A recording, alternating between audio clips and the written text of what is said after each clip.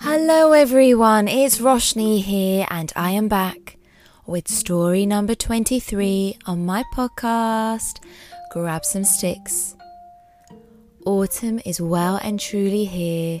What type of autumn activities have you enjoyed so far? Shout outs are back, so a big hello to Akira, Ira, Amelia, Araya, and all the children in the nursery class at Coatford Infant School.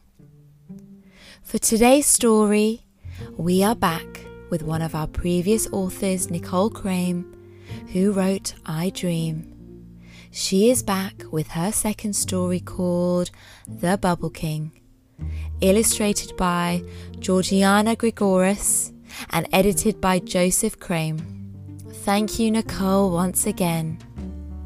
This episode is dedicated to my cousin Kishan, or Mr. Kish as they call him at his school, who ran the London Marathon and raised money for 3 charities: Children with Cancer UK, Down Syndrome Association, and Parkinson's UK.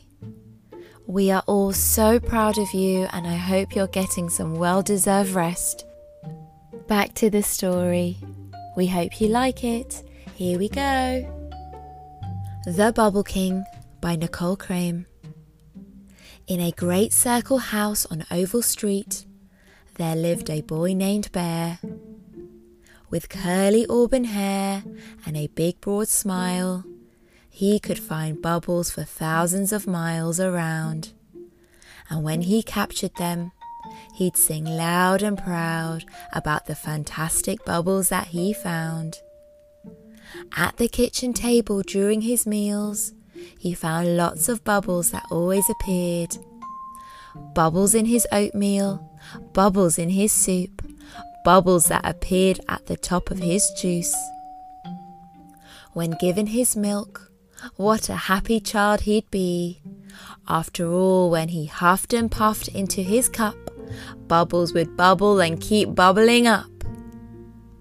As he grasped his cup with glee, he began to sing so happily. Little bubbles in my milk make me happy, so happy.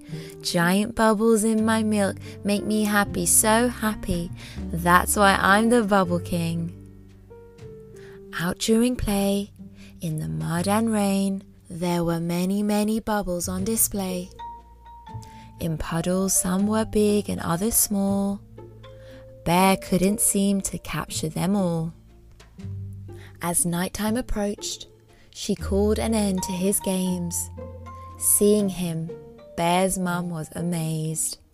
"Look at you," she said. "You're all dirt and full of soot. You're dirty from your head straight down to the sole of your little foot. Off to the bath you go before bedtime grows near. March straight up. No time to waste, you hear?" Now you would think that Bear would be upset to end his play, but he could see bubbles all the same. You see, during bath time there would be bubbles galore, except maybe not on the floor. When he eased into his bath, he couldn't believe his sight. There were so many bubbles that could help him sleep happily and soundly that night. As he watched them form, so excited was he. Sitting straight up, he couldn't help but sing with glee. Little bubbles on my soap make me happy, so happy. Giant bubbles in my bath make me happy, so happy. That's why I'm the Bubble King. Pop, pop went the bubbles as he splashed and played. "It's almost bedtime, son," Mum came and said. While he hurried to put on his jammies and climb into bed, his mind danced and played as pictures of bubbles bounced and popped atop of his head. So excited was Bear that he couldn't fall asleep. "I guess I could count bubbles," he thought, instead of counting sheep. Pop 1, pop 2, pop 3, pop more. It wasn't long until he popped so many bubbles that sleep reached his door. awakening to the sounds of birds chirping and the sun shining brightly under the summer's hot air. Bear thought unlike the bubbles brought with rain, there couldn't be many bubbles that would appear. Now that just didn't seem fair. Luckily for him, Mum was on the job. She found bubbles at ponds, beaches and in jars.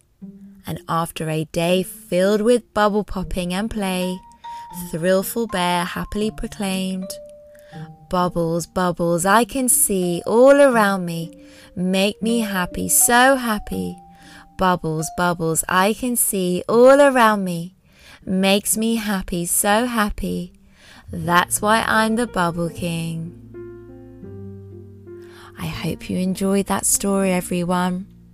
Do you like popping bubbles just like Bear? Send me a message and see you again next time. Bye, everyone.